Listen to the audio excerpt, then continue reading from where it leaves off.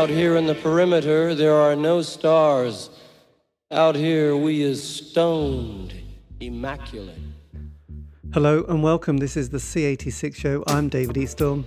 As you know, we love a special guest. This week it's going to be the turn of the Cork bass band. It is the Frank and Waters, because I recently spoke to their vocalist, bass player, songwriter Paul Linehan to find out more about life, love and poetry. It's true. Anyway, this is the interview, so after 7 minutes of interesting but casual chat, we get down to that exciting subject that was the early formative years, the musical awakening that happens in lots of people's lives. Anyway, Paul is going to tell us everything. Paul, it's over to you. Why did my awakening was Prefab Sprout. Right. When I was about maybe 15 or 16, I kind of, when I heard When Love Breaks Down. Right, Steve McQueen album. Yeah, when I heard that on the on MTV, it moved me, and it moved me more than any song had ever moved me. And when I went out and I bought the album.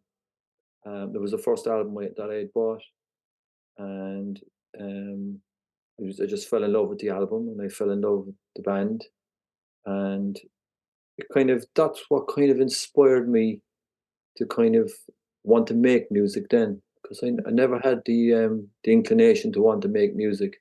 Yes. And I think I just decided then to want to make music. Do it.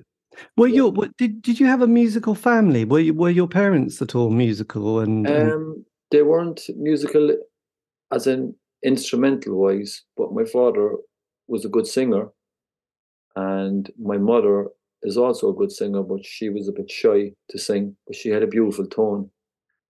So yes. In that sense, I suppose vocally, I would probably come from there, you know. And my father had a desire to sing, but he was just, if he had only kind of learned an instrument, he would have. I think he could have been successful, because he had a lot of charisma, and he had a very good voice as well. Yes. He was born in 1940, so the 50s would have been his time, you know, as a teenager going into, you know. Yeah, absolutely. I know. I think he has unbelievable. He still has unbelievable energy, you know, and that energy is kind of, for me, he could have used it in a positive way with musically. Right. Yes, absolutely. Because I suppose if he was 1940, yeah, he would have got that. I know people like David Bowie and Lemmy were both born in 1947. So their kind of moment was people like Little Richard and Elvis Presley and Buddy Holly and Eddie Cochran were the people they always mentioned. And I think the bands that you discover when you're 16, around that age, are so informative. You know, you can't be 16 again. I know that's a cliche, but you know, that mindset, I think, is quite a massive thing, really. Yeah. Which I think is good. And did you have any older brothers or sisters that gave you any musical direction? No. Well, my younger brother, all right, he played guitar. He's and that was kind of just maybe after I had played. But I suppose my younger brother was in the band with me then as well. Afterwards, and yeah, it was just, to be honest with you, it was kind of, the desire came from just listening to music and just wanting to express myself. I think as well, probably, I mean, when I look back at it, I think the main reason why I probably wanted to get into music was to, first of all, express myself, but then also was just the desire to be respected. I didn't necessarily want to be famous, but I just desired to be, you know, there's the respect that goes along with being, you know, a successful musician. Yes. And also having an identity as well. So when did you first pick up an instrument? When did an instrument sort of find its way in your hand? The first instrument I picked up was the bass, and it was at that time when I heard Prefab Sprout, the album, Steve McQueen, and I just at that time, the only thing that I could focus on, the two things I could focus on when I heard a song was what was going on with the voice and what was going on with the bass. And I couldn't figure out what was going on with guitar at that time, at the very start. And I couldn't figure out what was going on with drums or anything else. So I kind of gravitated towards the bass, and I learned the bass lines from the album. Yes. From the Steve McQueen album, some of them, like. Yes, I remember. That was off then. I was off then, and that was it, And Yeah. then after that, then I started learning the bass lines for Joy Division, because they were a big influence as well. Peter Hook, yes. Yeah, what did the Smiths come into your consciousness? Andy Rourke? Yeah. They came a bit later, because I think Prefab Sprout was before the Smiths. I don't know, but before the Smiths were maybe more popular, because I think they came around. It was around 85, maybe, was it? The Smiths sort of came around sort of 82, 83, and then they finished about 87. And I went to see Prefab Sprout on that tour, Steve McQueen, because that was just stunning, actually. Just such a great album, and John Peel played it a lot. And then a few years later, I realized they'd got an album before that called Swoon, which I actually loved that more than Steve McQueen. Yes, I know. When I discovered it, I think the lyrics in some of the songs are phenomenal. I mean, there's one song that I really love the lyrics to, and it's Elegance.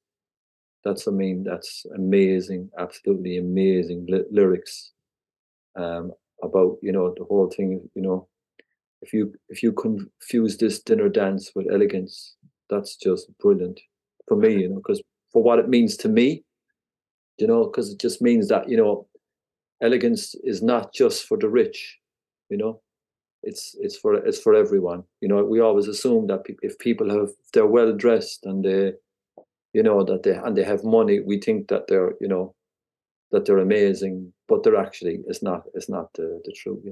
No. So that's an amazing lyrics to that song. I love it. Yes, I know. It was interesting though. People with money don't normally have a great record collection. Actually, it's often a bit disappointing. It's kind of in the 80s. It would have been Phil Collins. It would have been Sade. He was all right actually, and Simply Red, and then you'd have got possibly Paul Simon's Graceland. That would have been sort of the limit of it. It would have been a bit cheap and cheesy with Duran Duran and Spandau Ballet. So there you go. I bought 2 albums from Sade, actually. Yes. I did like. So if you liked, I mean, she comes from an amazing background, an interesting story as well. But if you like Prefab Sprout and the Joy Division, did the Go-Betweens come into your consciousness during this time as well? Because I know that they actually didn't. Many people asked that. Were we influenced by the Go-Betweens? And we actually weren't. Right. I never really listened to them, to be honest with you. Yeah, where were they from? They're from Australia. So, and there was I do remember there was a summer, there was the Smiths brought out The Queen is Dead, and then there was also the Triffids doing Born Sandy Devotional.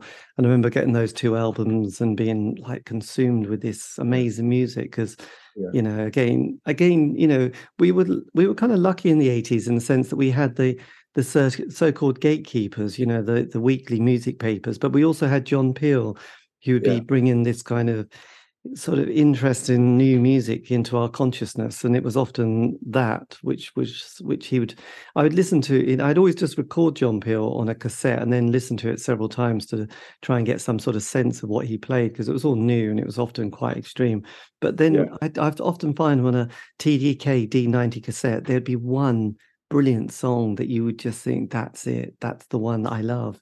But I'd need to play it a few times. I couldn't, it was just too much. The whole John Peel experience without any song being familiar was too much, because he would play indie pop, but he would also play reggae, and he'd play the Bundu Boys, and he'd play Bulgarian folk music. It was just amazing. It's an unbelievable mixture of music that he played, wasn't it?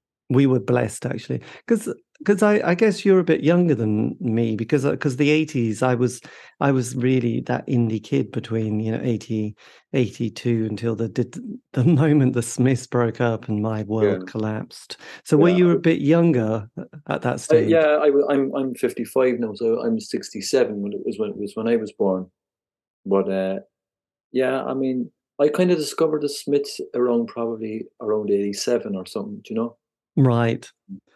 Um, Still, no, it was probably 84, maybe 80, 86 or something like that, but it was just a slight bit later than when they came out first. yes. Yeah, but I was definitely influenced by them, but I was more influenced lyrically by the Smiths than in any kind of musical way. Uh, Yeah. I kind of just love Morrissey's lyrics, and just I don't know, just the things that he come out with, were just fantastic. Yes. Just, and the honesty of it, and you know, not being afraid to wear your heart on your sleeve. I thought that was amazing. For him to do that, but he done it in a poetic way, which is amazing. And we still remember those lyrics today, which is Yeah, quite something actually, yeah. which is amazing. So what was your first kind of musical gig you went to at this stage? Because you had a lot of quite incredible bands knocking around Cork. At that time, I had missed Five Go Down to the Sea and that, but I was kind of I well, to be honest with you, one of the bands that I liked back then, and I actually loved them, was a band called Blue in Heaven. I don't know if you know them. No, Blue in Heaven.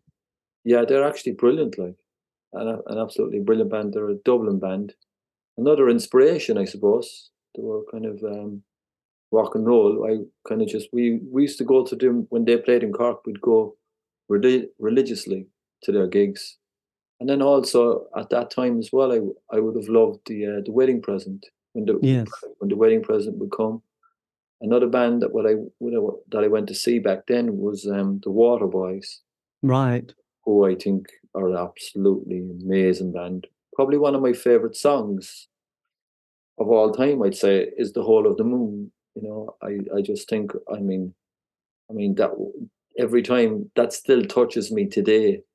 In the same way as it did when I heard it first, and the lyrics in it.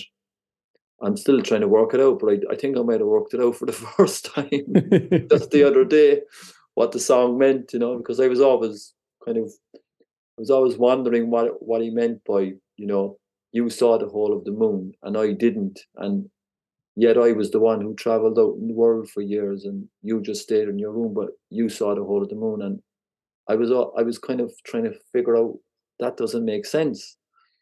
But I just recently, I kind of think I figured out what it meant to me anyway. And that was that um, it's kind of like I think I read in an interview that he was going out with a girl. He just met a girl and he was going out with her from New York, in New York, and she said to him, "Would you write a song for me?" And he was in love, and he went and he wrote "The Whole of the Moon." I think he wrote it in New York for her, and um, I kind of what I was kind of figuring out from the song was that maybe it was the reason why she saw the whole of the moon, that she just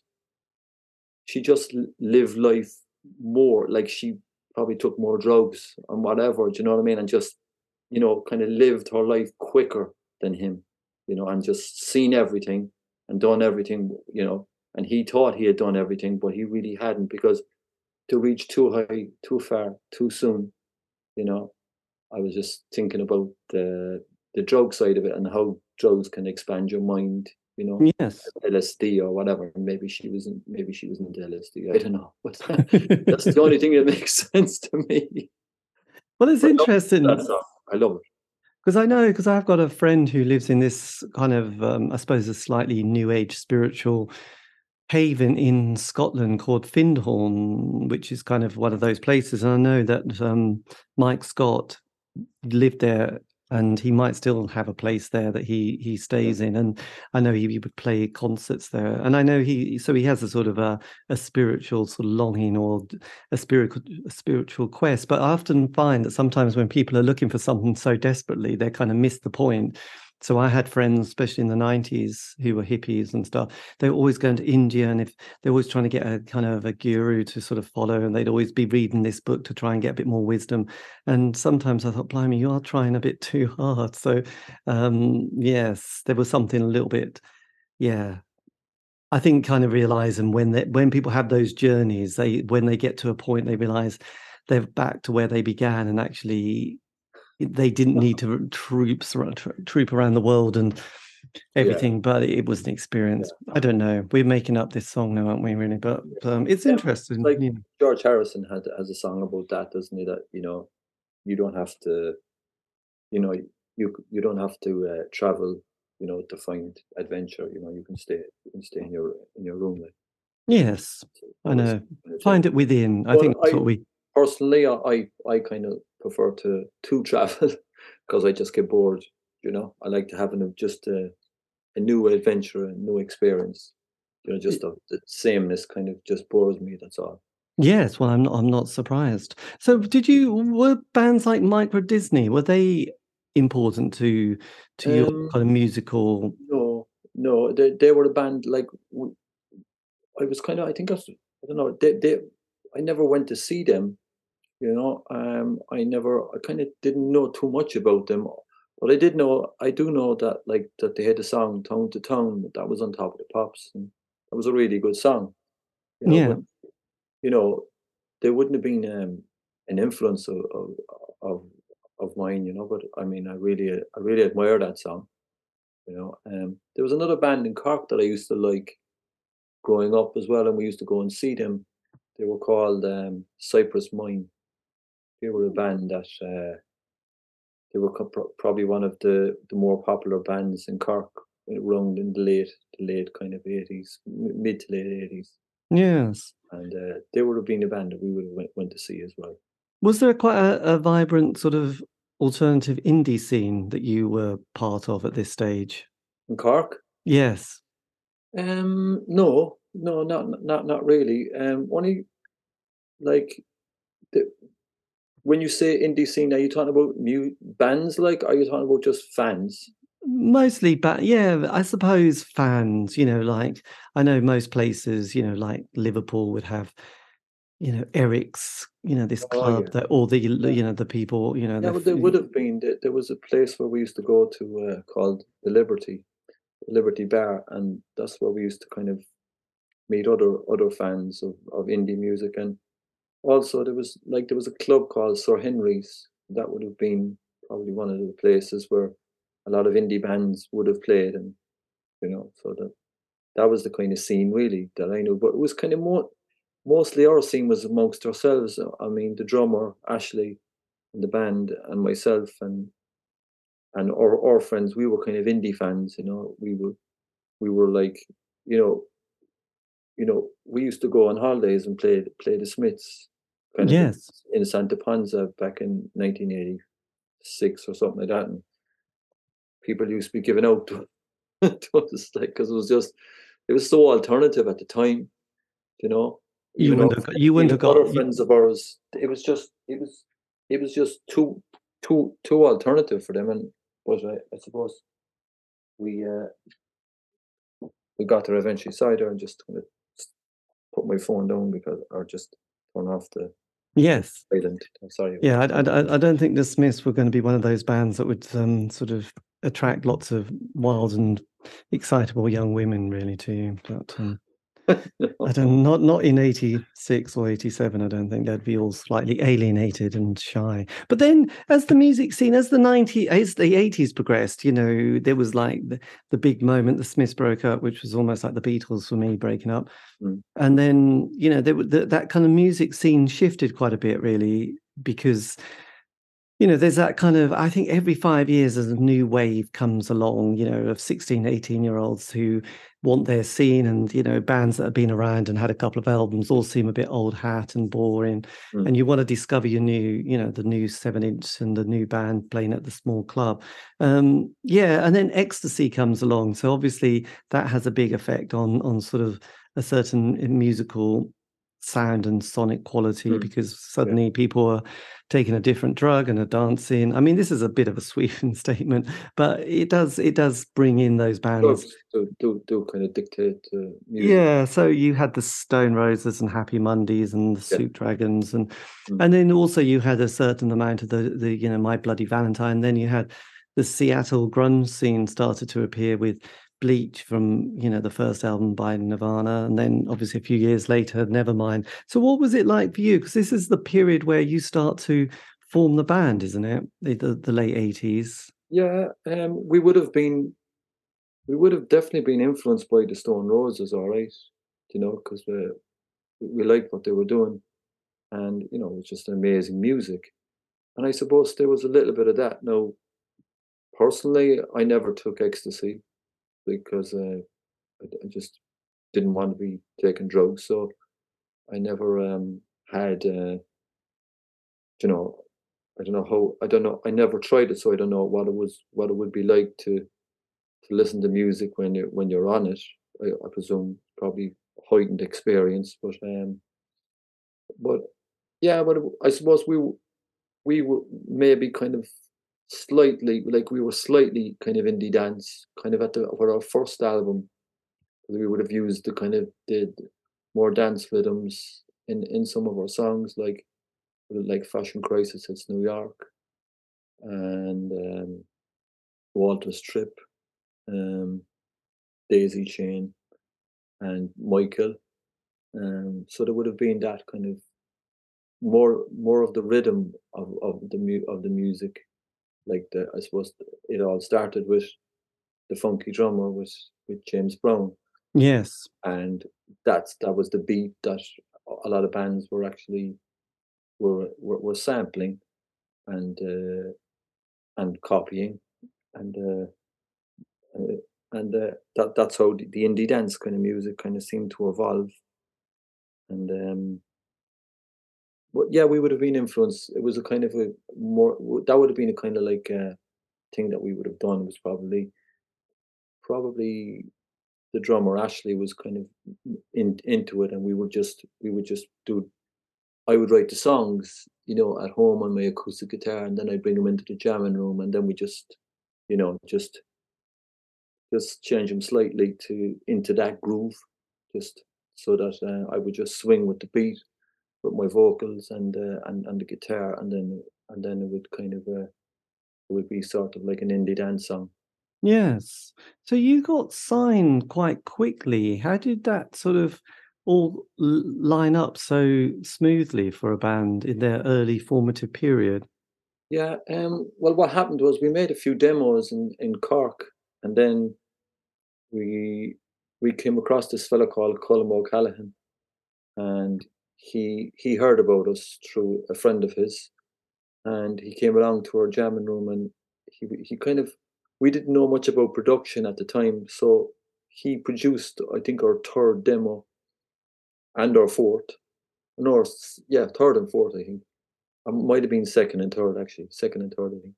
And he then had a kind of a relationship with Satanta Records in London, and he sent our demo over, and Keith Cullen liked it, and then we just got signed on the strength of that. And then we'd moved over to England. That was the kind of one of the deal. Part of the deal was that Keith Cullen said to us, "Look, I'll sign you, but you really need to be over in England with your music to make any impact and to capitalize on it." So we went over, and we were delighted. And then we through we started becoming successful, and like we got Single of the Week in Melody Maker and Enemy in for our first three EPs, And after that, then there was a big hype about us from the newspapers, and also then so there was a lot of record companies, bigger record companies, kind of came around and were courting us, and we eventually signed with Go Discs then from that, because Setanta was a really small label at the time and couldn't um, really kind of I suppose bring us to the next level. Well, they thought they Yes. could, but possibly they could have, but they thought they couldn't. But like Keith Cullen then in Setanta, like he kind of came our manager, so we were still with Go Discs, but Keith Cullen was managing us, you know. Yeah, because That's alongside A House, were you the first two bands to release something on the label? Well, we weren't actually, and it's funny you should mention it a while ago. Five Go Down to the Sea, they became after Five Go Down to the Sea, they became a band called Beethoven, and Beethoven were the first release on Setanta. Right. And then he had, I think the next release might have been either Into Paradise, another band, another Irish band, and The Power of Dreams. And Oh, then yes.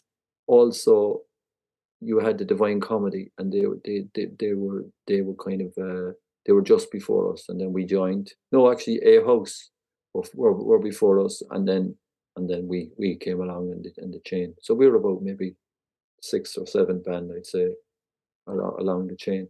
So had you come across Craig from Craig Walker from Power of Dreams? At that time, I didn't, because um, they had left the band. They had signed to Keith had signed them to, I think it was like A&M or Polydor, and so they had left the label. So I didn't kind of bump into them, but Right. we obviously did see A House a lot.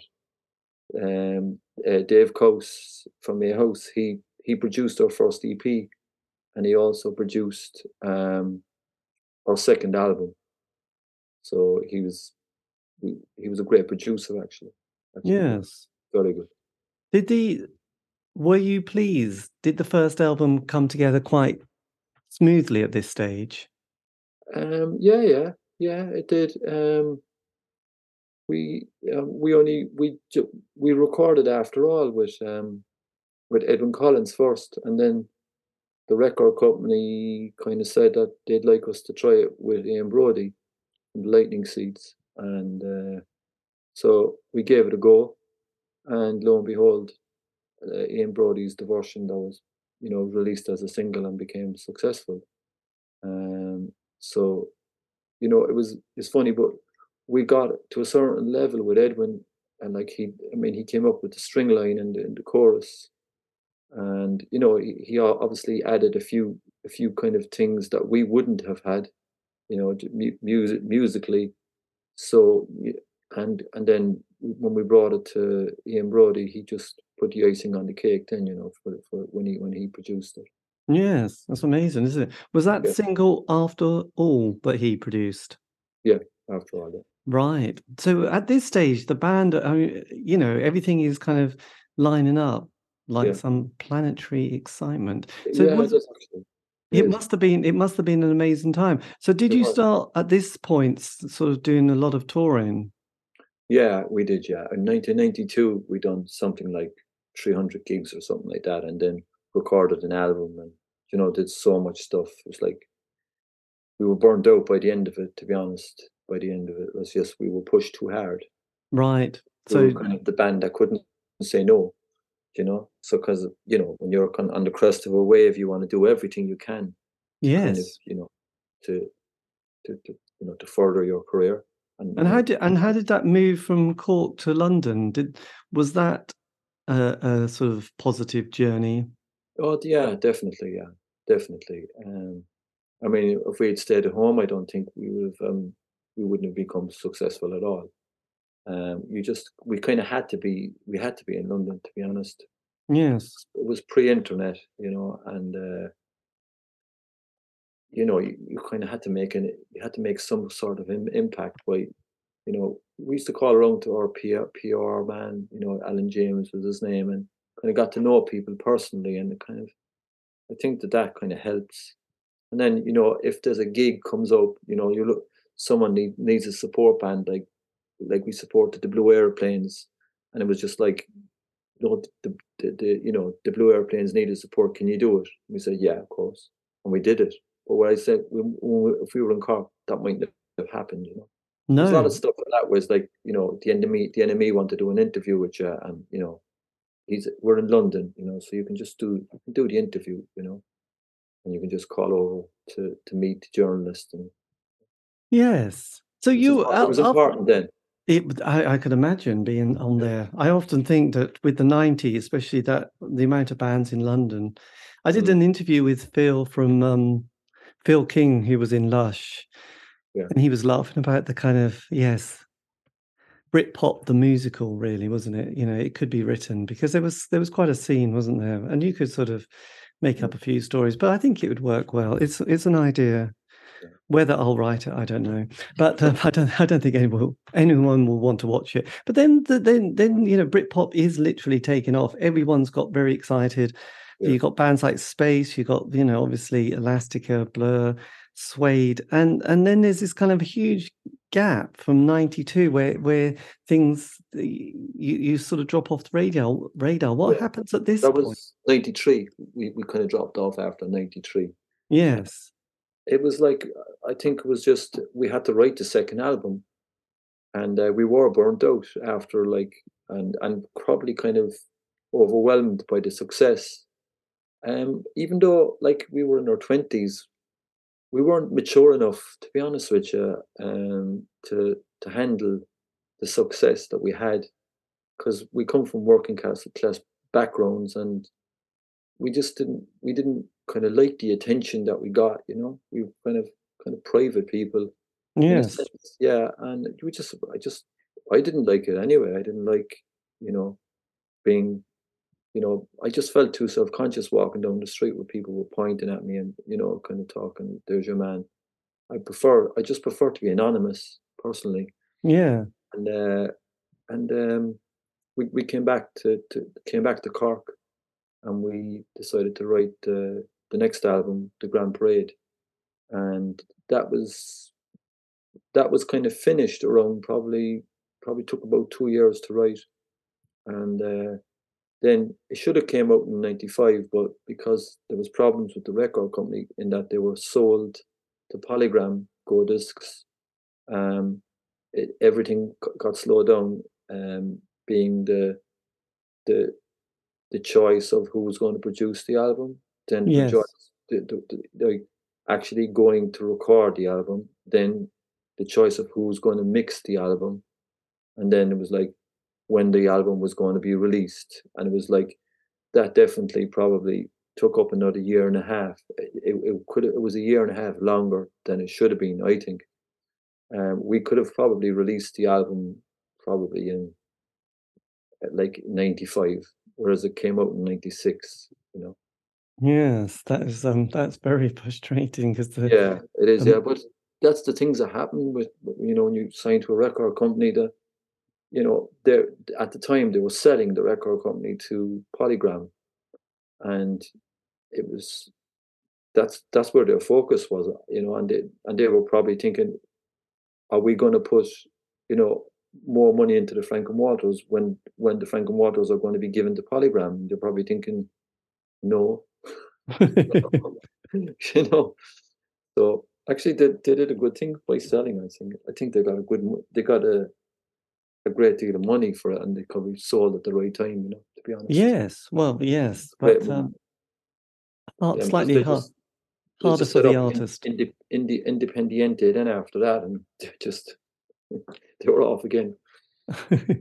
So where did you record it, and who was your producer? Was this David who was doing the producing of this one? Dave Coase for the Grand Parade. Yeah, that was Dave Coase. Yeah, he produced it, and we used Dave with Chenzo Townsend as the engineer, because he had engineered After All for us, and we just realized, how much of an amazing engineer he was.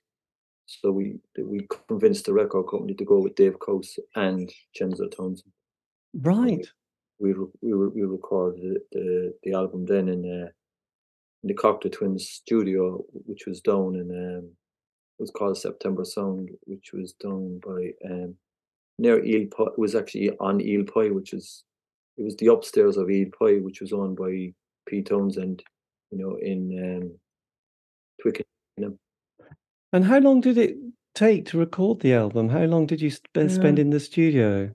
Studio, I'd say about maybe 3 months or something, probably. Right. During the summer. Because it's got a lot of strings on it, hasn't it? It's got a much more orchestral quality. Yeah. And you also got dear old Terry Edwards, who was once at the UEA, was also to do arrangements as well, didn't you? Yeah. For the How Can I Exist, The Russian Ship, and Little Dolls, I think, was it? Yeah, Little Dolls, those 3 songs. Yes. My God, that was quite something. And was it fun having this kind of extra sort of lush sound to the band? Yeah, it was. Yeah, it was brilliant. It was fantastic. And Terry was great to work with. He's the nicest person in the world, really. He's just such a delightful person. And with going to Polygram, how did that, when the release came out, did you get support and sort of back? No, Polygram didn't want to release the album, so this was the Grand Parade now, which is probably our best album and like a good album. When you kind of when you listen to it, and it's a quality album, and they didn't want to release it. So Keith Cullen managed to get it back and release it on Setanta. Right. That's how it came out on Setanta Records. God, that's lucky, isn't it? Yeah. And did it get a good reception at this stage? Do you know what?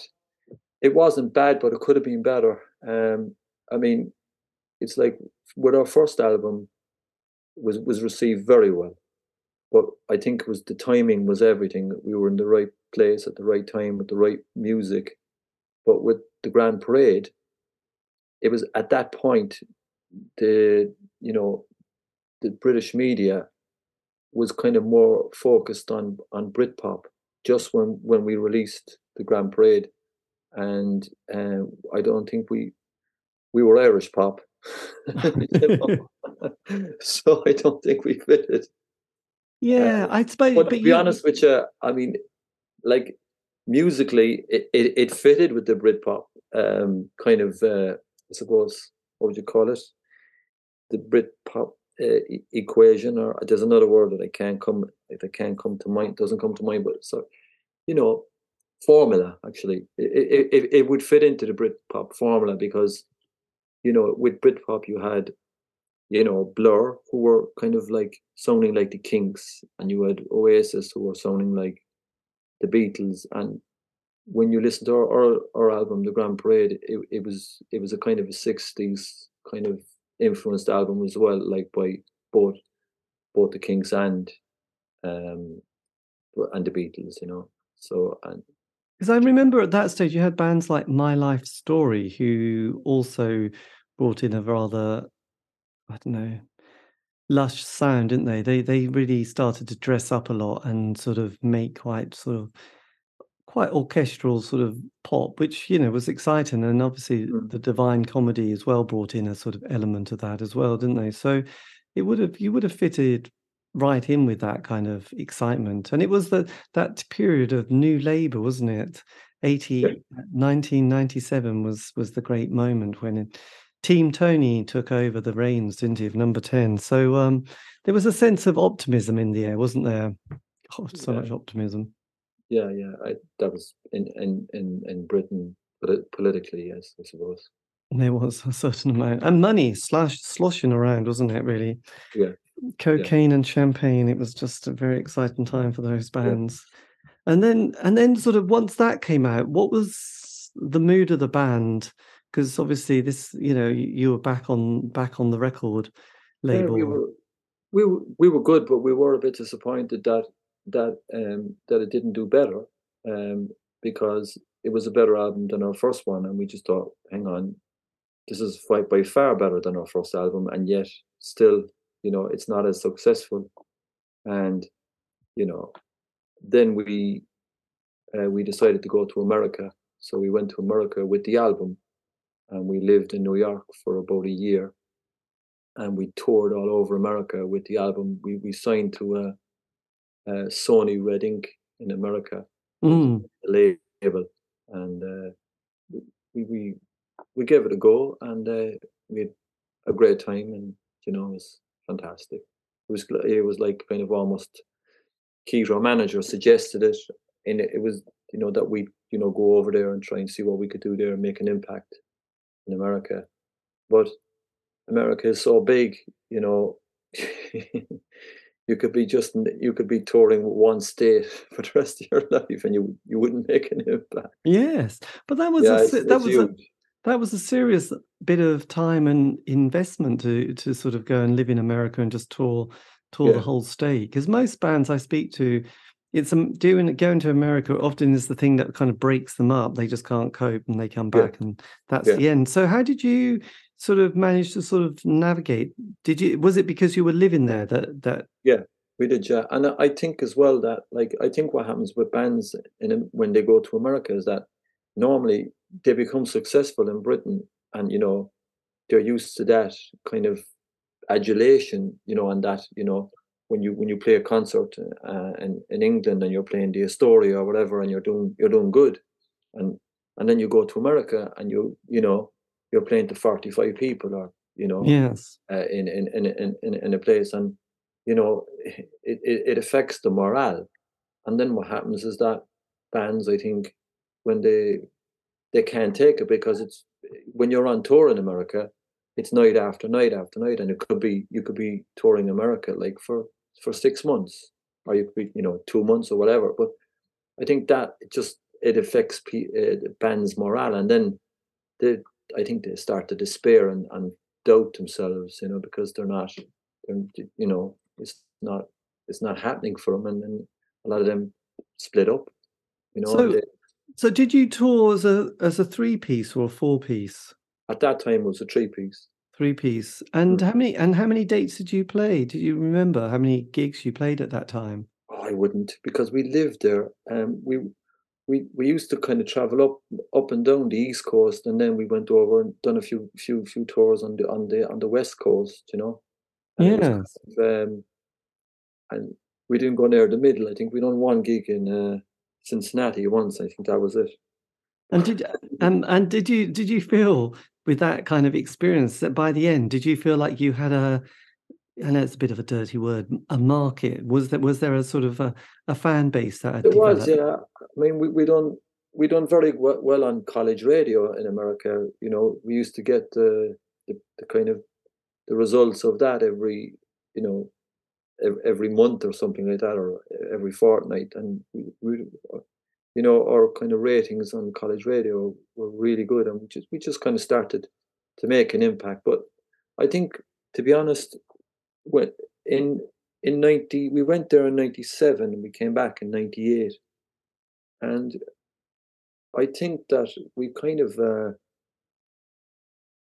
I kind of got fed up with America, to be honest with you, in a sense, because I just I suppose I got a bit homesick. But no, I liked living in New York, but it was crazy. Like, it was just it's a crazy city, and it's okay. It was.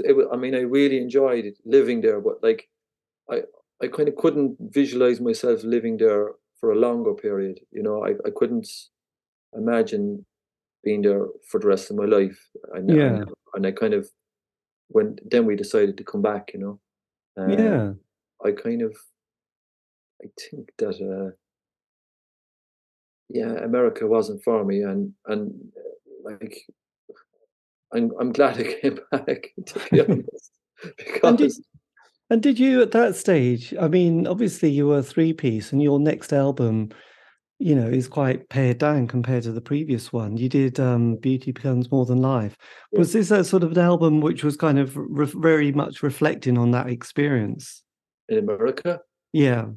Yeah, I think it would have been, yeah, because that was around that period when we came back from America, and we just, I suppose, what I suppose the experience that we had there, but it was also that that album we were ready for change, kind of musically, and that album was produced by Rob Kerwin, and he was sort of experimental, and we were up for it, you know. We were up for the change. We liked what he was doing, and just I suppose he seemed to create a kind of more of an ambient, like a different sort of ambience, and kind of the songs went down different directions, because a lot of them were, I would have written them at home, but a lot of them were actually kind of the drums, and the music was worked out actually in the studio. Yeah. That wouldn't have been something that we wouldn't have done prior to that. Everything would have been worked out in this, in the rehearsal room before we go recording, and then we nailed what we were doing. But I think that experience was more kind of, let's see how, this drum pattern would fit with that song, and this drum sound would fit with that song, and keyboards and stuff, like, just I think Rob done a really good job, actually. He was, with that album, he's a brilliant engineer, absolutely Yes. And he went amazing on engineer. amazing amount of people like Howie B. Sorry. He worked with Howie B, didn't he? And Yeah, yeah. and And then various other people, you too. he worked with Flood as well. Yeah, I think Yeah. So he done he learned a lot from Flood, I think. So yes. My God, that's what I loved about Rob was that his drum sound. I loved the way he could get an amazing drum sound. That was something that you know, I was floored by, and I still think to this day that um, the sound of drums are a huge part, to the to any song. You know, I mean, you can you can destroy a song by having the wrong drum sound, in my opinion. And the drums they're a huge part of kind of pop music, and our music, guitar music. And even if you choose the wrong ambience for a song, it changes the song completely, and can turn what could be a really good song into just an average one. You know. Yes, absolutely. I know. I can't remember his name. He was in a band called The Bible, but he said getting the drummer is the key to a band. And also, I spoke to a few drummers who had terrible experiences in the studio with the producer, who obviously, yeah, there was a personality clash. So there was a couple of people who had a bad Yeah. time with the click track. They just didn't Oh, enjoy the click track, did they? So, yeah. But yes, I can kind of understand it from a producer's point of view, that if a drummer can't kind of go go with the go play along to a click track, like, I could understand why a producer would get frustrated, and want to just, get a different drummer or something. Do you know what I mean? Because I mean, even Green Day use a different drummer when they actually record to their actual drummer. And I mean, their drummer is amazing. Can you imagine the fella that they get to play the drums for them? So yes, it's when music is pop music, and if you want music to be in time, and to be sort of professional sounding, you kind of need to have drums that are kind of on the money, because unless there's certain music out there that, out of time, drums probably suits, and I can understand that. And I know that there's certain songs that drums, when drums speed up, it suits the song better. Apparently Charlie Watts used to do it a lot with the Stones, and would one wouldn't notice it, but he was speeding up, and towards the end of the song was getting more and more exciting because yeah. of speed and stuff. But that works. But there's certain songs I think that, personally from my experience, they have to be in time, otherwise they sound awful. Yes. Well, if you ever get a chance, you Yeah. mentioned The Wedding Present. There's a film called George Best, which was about the making of the album, and there's a big thing about the drummer and the producer, and Is there? Wow. Yeah. there's quite a chapter in those, because they do replace the drummer and the producer. There's a lot of friction, obviously, between those two, but there's also friction with the band and the original drummer, who is obviously finding that his days are numbered. It's not. It's a sad story. It'll make so Did you'll he love did he it. leave Just the band? yeah. Oh yeah, he had to leave the band after George Best. He probably Well, I didn't think during it actually, during, yeah. there was a Yeah, lot but of it happens to a lot of bands. I've heard a lot of bands where, the drummer wasn't cutting it, when they came to recording, and they had to lose him, otherwise they they, they wouldn't be able to take the next step. yes. It depends on the type of music you're playing. If you're Five Go Down to the Sea, you don't have to have a drummer who's in time, it's like, there's certain bands where it's just more about, avant-garde music, and Yes. it doesn't matter. But there was the Go-Betweens. They had an issue with the drummer, Lindy, and also another band, Courtney Love, and the band Hole that she was in. There was an issue with the drummer as well. So Is that a female drummer? yeah, And did they replace that drummer as well with yeah. another female? Is it? I don't know. They just replaced her. So Oh, right, yeah. Okay. which was painful for everyone. She made a film called Hit So Hard. The woman Patty. All So right. The yeah. drummer. So Oh, do check those out. It's a story about the life of a drummer in a band. So look, once we come to the millennium, we're obviously the millennium bug is on our minds at this stage. We're thinking planes are going to drop out the sky, electricity is going to go, etc., etc. And then you come out with Glass, which is your sort of album in 2000 with yeah. a bigger lineup, and also Flood is kind of mixing it as well, isn't he? Yeah, yeah. He mixed the song Underground. Yeah, again, that was Rob Kerwin at the helm, and at that point we were even more ready for experimentation. So we set out, because we just didn't want to make another album that was kind of similar. We just want to, just move on, Yeah. make an experimental album. So we decided the premise for that album was that we would try to make an album without using drums, without using like organic drums, without using organic bass, and without using organic guitar. That was like how we said, okay, let's make it out of anything we can use to replace those instruments. And eventually we tried, and we got so far using kind of keyboards, and we didn't know it at the time, but like we didn't know that us not using bass, drums, or organic guitar, that what we were actually doing was making an electronic album. We didn't know. We didn't realize it. We just like, it was just happened. But if we'd kind of worked out before and said, let's make an electronic album, we would have we would have been it would have been a lot easier for us. We would have known. We would have known what we were doing. Yes. But we were just experimenting with different things, and eventually we just started to use electronic drums and electronic bass, and synth. We tried to replace the guitar with synth. So, but we found as we went along that we had to cheat, and we did a mixture of like the organic drums, the organic bass, and the organic guitar mixed with the electronic, because it was just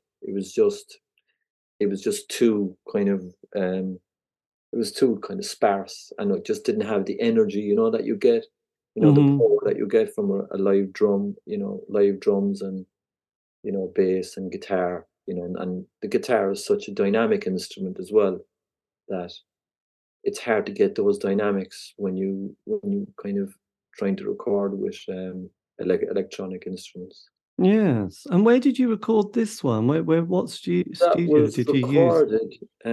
It was recorded. We rented a house in Kinsale in County Cork, and we we recorded the album there, and then we went to mix it in Windmill Lane Studios at the time. Yes. And what was the atmosphere like of the band once that album had been released and you'd done some dates? Was it still feeling optimistic, or were you Oh sort yeah, of I suppose, yeah, we were feeling optimistic, yeah, at that time, and we just did the album. We were proud of the album, you know, and still are to this day. But I don't think our fans, were kind of ready for it, um, because it was just too much of a departure yeah. from what we were doing. But at the same time, I still, when I look, it's like it's an album that's getting better when I listen back to it. It's actually better now. I like it more now than I did back in when we recorded it, because it was like I wasn't even ready for it back then. But I think, to be honest with you, I think the music industry has changed so much in that, the almost like what's kind of the norm now is kind of electronic music. It's there within everything, and I think that our music, like what we were doing then, is kind of just fits in with kind of what's happening now. Do you know what I mean? Yeah. That with that album, it just makes more, just seems to make more sense. And I don't know, just I suppose my spirit was just is is more able to accept and comprehend what we were doing then now than it was back then. Yes. But then when your brother left the band, was that a surprise, or did you realize he was thinking of going a few years later? No, it wasn't a surprise. Myself and my brother were kind of like the Gallagher brothers. To be honest with you, we never really got on, ever in the band. When it came to the band, we never really got on. Right. We spent years arguing about musical directions and all various other things, and just for years arguing, like killing each other, just like the Gallagher brothers. And um, then it came to it, and he left. And to be honest with you, I'm. It's an awful thing to say, but I'm. I was happy that he left, because I was sick of the fighting, because we used to just, we used to kill one another. It was madness. We just, lose. I hate losing my temper, and he was the only person that I would lose my temper with, and vice versa. And when he left the band, it was a huge relief to me. So to be honest with you, since he's left the band, and that was probably, he might have left around 2003 or something around then. It's probably 20 years. These 20 years have been so amazing for me. I've been a million times happier in the band without him. Yes. I mean, and this is why when I see Oasis, and I see, I understand why Noel Gallagher doesn't want to get back with his brother. I understand why he, just doesn't want to, you know, reform Oasis. Like I completely understand it, because he's probably like me in the sense that he's able to enjoy himself, just being in his own band, and enjoying it. I mean, for the last 20 years, I've got on with all the members of my band, or not our band, sorry, Yes. and I've I've really enjoyed their company, and they're fabulous people. Um, I've always got on with Ashley, the drummer, and then Kevin Pedreski filled in for my brother Niall for the first probably 10 years, and he was amazing. a beautiful person, and I absolutely loved him, and I loved touring with him, and I just loved recording with him. He was a beautiful person, and I'm still friends with him to this day. And then we had Cian, the keyboard player, another beautiful person, great sense of humor, intelligent. You know, we always got on great. And same then when Rory joined the band, got on brilliantly with him. A lovely person as well. Brilliant sense of humor. It's like the the band that I'm with, like as people, they're just wonderful people, Yes. wonderful people. I mean, I only know now because I had such a bad time being in a band with my brother, and I really appreciated being in a band, you know, with the people that I'm with. It's just so important that you get along with the members of your band. If you don't, it's hell. It's actually hell, because being in a tour bus with someone that you don't get on with, or traveling on a plane and you're sitting next to someone you don't get on with, like, it's a nightmare, absolute nightmare. Oh no, yes, this is all true. This is yeah, it isn't good. So was that the kind of the sort of inspiration for the title of the next album, which you A renewed released? interest in happiness. Yeah. I didn't think of it, but you might be right. I don't know, it just sounded like, at the time, I suppose, when my brother had left the band, myself and Ashley called that they were the wilderness years, where we kind of had to regroup and write the next album and find, you know, a new member in Kevin Podreski. And I suppose we're just trying to. I just wanted to write something positive, if I could. I suppose the Glass album was, it was kind of dark, I suppose, in a sense. Yes. It being electronic, electronic is kind of music is a bit like that, I think. And so I just wanted to just have something uplifting and positive. So I just decided to write those songs, and then the name just popped up, and I said, "Yeah, I'll go for it." You know?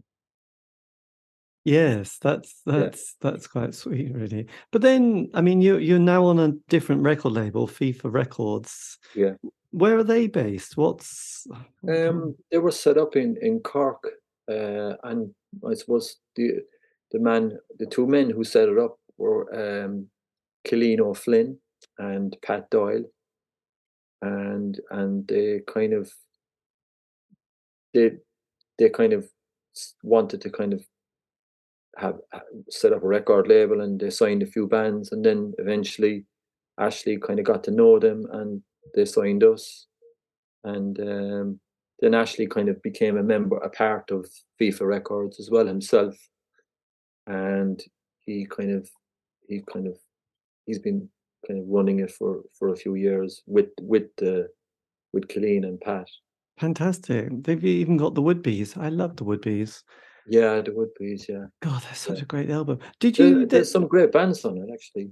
You Yeah, know. there are a lot of great bands. Yeah. I mean, once you did the first album, did you then splinter a bit, or was the band put on hold before you put the next album, Greenwich Meantime, The first album on that. on FIFA? Yeah, because you that was '06. You had a renewed interest in happiness, and then it was 2012 when you bring out the next studio album. I just wondered if the band had slightly gone into hibernation. No, I suppose kind of like what happened is that you kind of were doing. People had we had to get jobs, you know, and stuff like that. Kind of was because the music wasn't. We were no longer, like, you know, relying on music for our livelihood.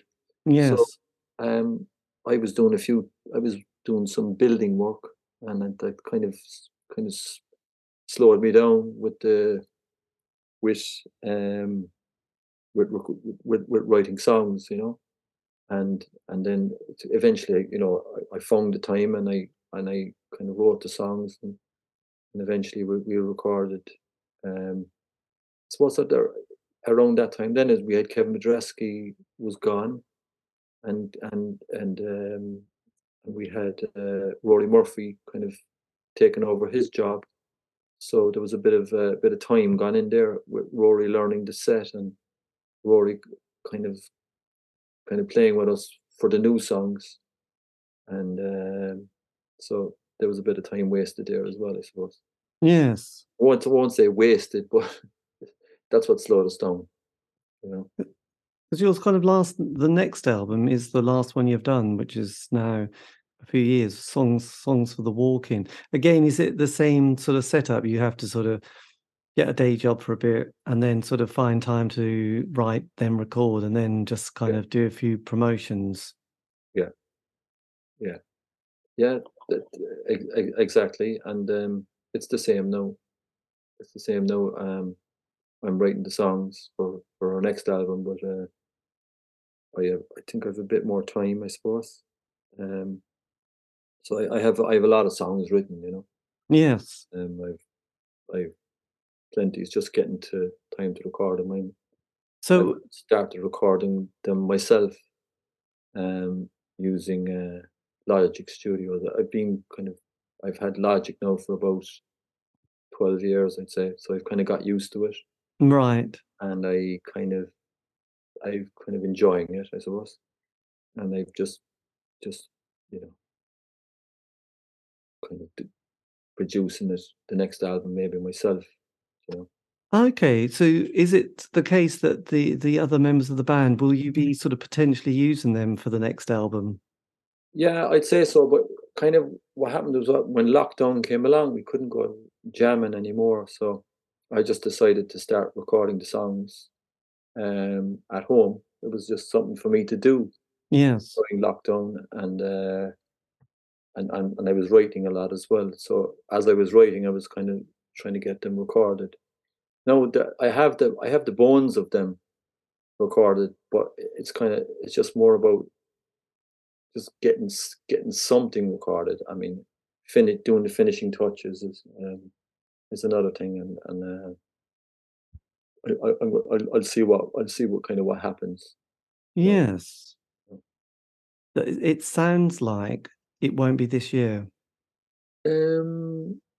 it could possibly be, depending on, because I mean, I've probably recorded, maybe I've started to record maybe about 10 songs. Right.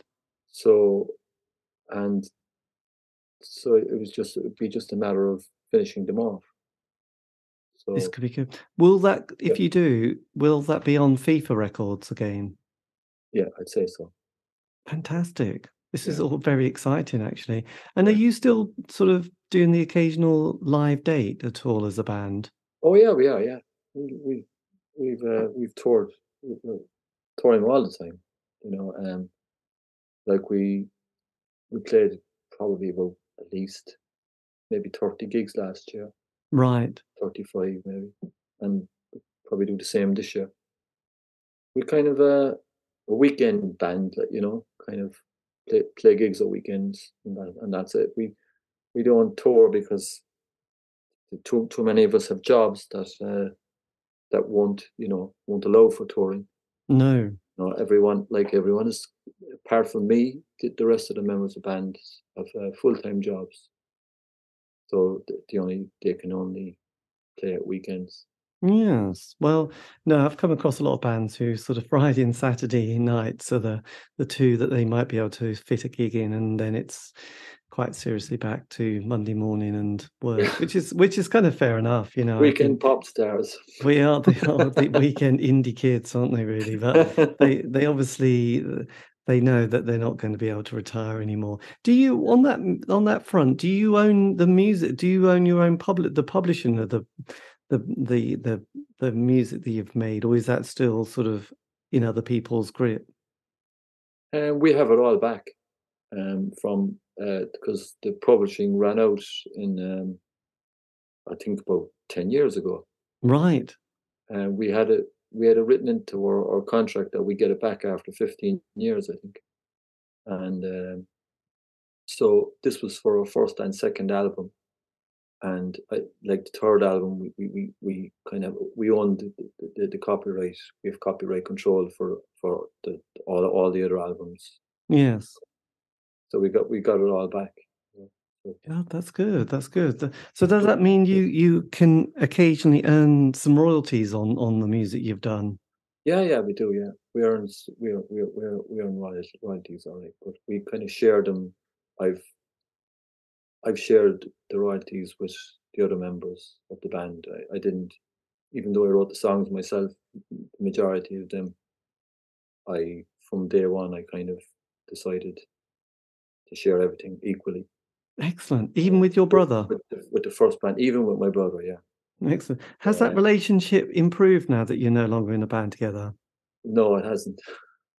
Well, So it had sorry. for a while, but we had another bust up there about 3 years ago. Right. Yeah, and it's it's looking like that that, that we might never talk to each other again. To be honest. Is it mostly about musical differences? Oh no, not at all, not at all. It's Eh, this is it. Like, because he's not in the band anymore. Like, it's like what we had 3 years ago was something else. It was just a personal kind of issue. right. Fair Uh, enough. we had a massive argument.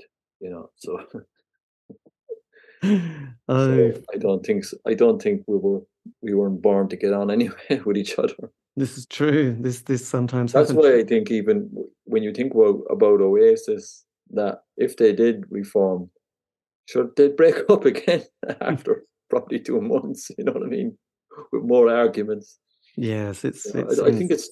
it's sibling rivalry. It kind of just boils down to sibling rivalry. I mean, it must be impossible for them, because like Noel was writing all the songs, and then Liam was singing them, and like Liam was probably getting more of the glory than Noel in a sense, and maybe Noel resented that. And it was just the rivalry that existed there must have been huge, you know, Mm, no. absolutely huge. I think the biggest one I've ever heard is I did an interview with two members of Gene Loves Jezebel, because they're twin brothers, and they do have some real hatred towards each other. So Oh, do they? All right, yeah. And did yeah, they did they did they did you interview them together? Or no, God, they really don't. I mean, I think one of the problems is there's now two bands. There's two Gene Love Jezebel bands. You is know, there? there's two. They both own the name, and they both tried to sue each other, I think, and but they've kind of, they're not. It wasn't good. It's still. I don't think it was ever good. But Oh, yes, there's a lot of dislike and stuff yeah. like that. So You had the same with the Kinks, didn't you? The Kinks, yes, they I were know. they didn't get on either. I Yeah, just think one family one bands just don't do it. one of the brothers said to me, he told his son, he said, if my brother comes to my funeral, I want you to kill him. It's like, so I thought that was a bit much. I thought That's quite serious, all right, isn't it? it was a little bit serious. I thought, oh right, okay. It's like there was a lot of stuff there, but anyway, there, as long as they keep on different continents, I think they'll be okay. Are they on I, different continents there? I think one's in America, one's in the UK, but hopefully Oh. they'll. And do But they they tour? Do they tour with the band? Yeah. Well, they both have that name. There's one called so and so's Gene Loves Jezebel, and there's another one called Gene Loves Jezebel. Should have So been Gina hates Jezebel. they don't. Yeah, I know. Anyway, the lawyers got very rich, I think, in all the court cases with them, Oh but no, that's the uh, thing, isn't it? it's a bit silly, really. But look, if you, I know, I was going to say, if you could have told your 16-year-old self something, Yeah. some little word of advice, is there anything that you would have said other than about your sort of being in the band with your brother? What I would have said was that, like, don't worry. That it's worrying is a waste of time. And that everything will be all right. That's what I kind of that would have been what I would say to myself, because I think definitely think I probably worry too much. Yes. Was it I'm, was that a part? Was that in the early years of the band when you had more kind of expectation and pressure, or was that just mostly your adult life? yeah, it's most of my adult life. It's me. Like when I have my son, and I was reading his Mr. Men books. To him, we kind of got a box set of Mr. Men's books, and I was reading them, and one night I read Mr. Worry. That was one of them on one of the books, and I was looking at it, and I said, "My God, that's me." I said, "That's me." I couldn't believe it. Yes, yeah. Yeah, but Yeah. at least you acknowledge it. I think that at least you can work on something, Ah, yeah. Yeah. once you know these things. But to be honest with you, I do think as well that it's like being that person that probably worries too much. It's helped me to create the songs that I've created. I think that's definitely been a part. That's something that's driven me, Yes. to write those songs. So, because when I get worried, I normally write a song, to calm me down, and to figure out like what it is that I'm worried about. And by the time I've written the song, what I was worried about comes out in the song, and everything is solved and it's all fixed. That seems to be the whole process of Excellent. Well, songwriting does for me. Like, yeah, that's good. And did you enjoy these kind of, because you often do these Shine weekends, didn't you? You did yeah, one in the autumn. yeah, Have you found your fans are still with you, and have yeah, you discovered new fans that have yeah, started yeah, to?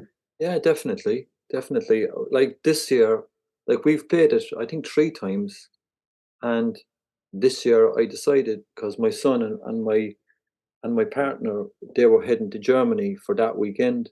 So I decided to stay for the whole weekend because we played on the Friday night. And normally I would just play the gig on the Friday and I would just go home, to be Yeah. with my son and my partner.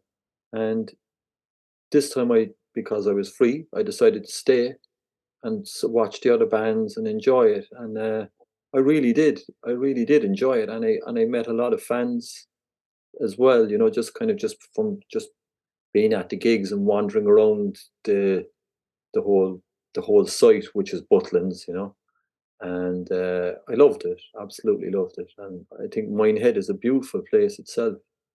Have you been there yourself? Well, I remember when in the late 60s and early 70s, we used to, my parents for a few years when we were quite young, and there's like Mm. two older brothers, we would do Butland's holidays or Ponton's holidays. Yeah, And Minehead, I'm not sure. I can't remember which one we did actually. I'll have to ask my mum to yeah. see if we went to Minehead. But I mean, when you're, I don't know how old we were quite young. They seemed like such exciting places, you know. Oh, amazing. I had one. We had one in Ireland, which was at Butlins, but it was in the kind of just above Dublin, in a place called Mosney. Yes. And I loved it. I still think to this day it was probably the best holiday I've ever had. No, I Yeah. was probably 6 or 7 at the time, but I always remember it, you know, with fondness. Like, and that's why as well when I went to Minehead to the Butlins there, it kind of reminded me of being back in Butlins, and I love just staying in the chalets, and Yeah. it's actually a great experience. And the amazing thing about Minehead is that when you play the Shine On gigs, like that, every person there, they're genuine music fans, and you know what? There's no trouble whatsoever. The camaraderie there is amazing. The the the people there are lovely. Every person that you meet they're lovely people. And there was something like 7,500 people there at that festival, and there wasn't one bit of trouble, no trouble whatsoever. And you're talking about people who are like unbelievably drunk out of their heads, and yet there's no trouble. it's astonishing, like, because Yeah. we've got so many beautiful people. What I would say, just beautiful people coming to the festival and enjoying themselves, and getting a bit nostalgic, and going back, So, so reliving some old memories. what was the band that was a highlight for you that you got to see? Because it was a good lineup. I just kind of Yeah. curious. Do you know what? I'd seen them in the past. There was a few bands that I liked there. I mean, I didn't get to see Ash because I would think I was I wa- I just was doing something else. I missed them. Yeah. And what um, I got to see a band called Sack, and I loved them. They're a Dublin band, and they were absolutely brilliant. And I also got to see Teenage Fan Club, and I really enjoyed them as well. And to be honest with you, when they were going, I wasn't a huge fan of them. Back when we were kind of around at the same time, Mm. I become more of a fan of them now, and I really enjoyed them. They were really good. And Yeah. there's just a few other bands that were kind of knocking around at the time. Ash, or a great band as well. I love Ash. Yeah. And do you have any? I mean, you've got dates. Well, theoretically, you got dates. Do you have any other kind of festivals, anything lined up for 2023? Yeah, we do. We're playing. We're doing the Trains, Boats, and Planes kind of gigs for the anniversary. Yeah. So we're playing. The first gig we're playing is in Athens, in Greece, and then we're playing Paris. This is in March, and then we have gigs. We have festivals then in Ireland in the summer, and we're playing a few more Trains, Boats, and Planes gigs, like in Dublin and Cork, and we're probably having a Birmingham gig. We're playing in London towards the end of the year. We don't know the date yet, but it's just being sorted out at the moment, as is the Birmingham gig. Yeah. Uh, there's a few just getting ready at the moment. Fantastic. God, do you have any potential another Shine weekend coming up or towards the end of? Well, we haven't been approached yet. I don't know, because we played it so many times. Would they be wanting us back? I don't know. Yes. Is it something that they might want another band in? I don't know, because we haven't been approached yet. But I'd highly recommend it to anyone. Anyway, it's a fantastic festival. Yes, I might have a. Absolutely fantastic. We loved our Shine compilations in the 90s, didn't we? Yeah. One stop, I don't know, playlist, but that's good. Well, look, and that, dear listener, is the end of the interview. You probably gathered that. Anyway, a massive thank you to Paul Linehan for giving me the time for that interview. And if you want to find out any more information about the band, they've got a very good website, which I'll include in the link below, frankandwalters.net. And yes, if you want to contact me for some groovy and nice reason, you can on Facebook, Twitter, Instagram, just do C86 Show. All these have been archived, so you can find those on Spotify, iTunes, Podbean. Yes, indeed, you can. Anyway, have a great week. Stay safe.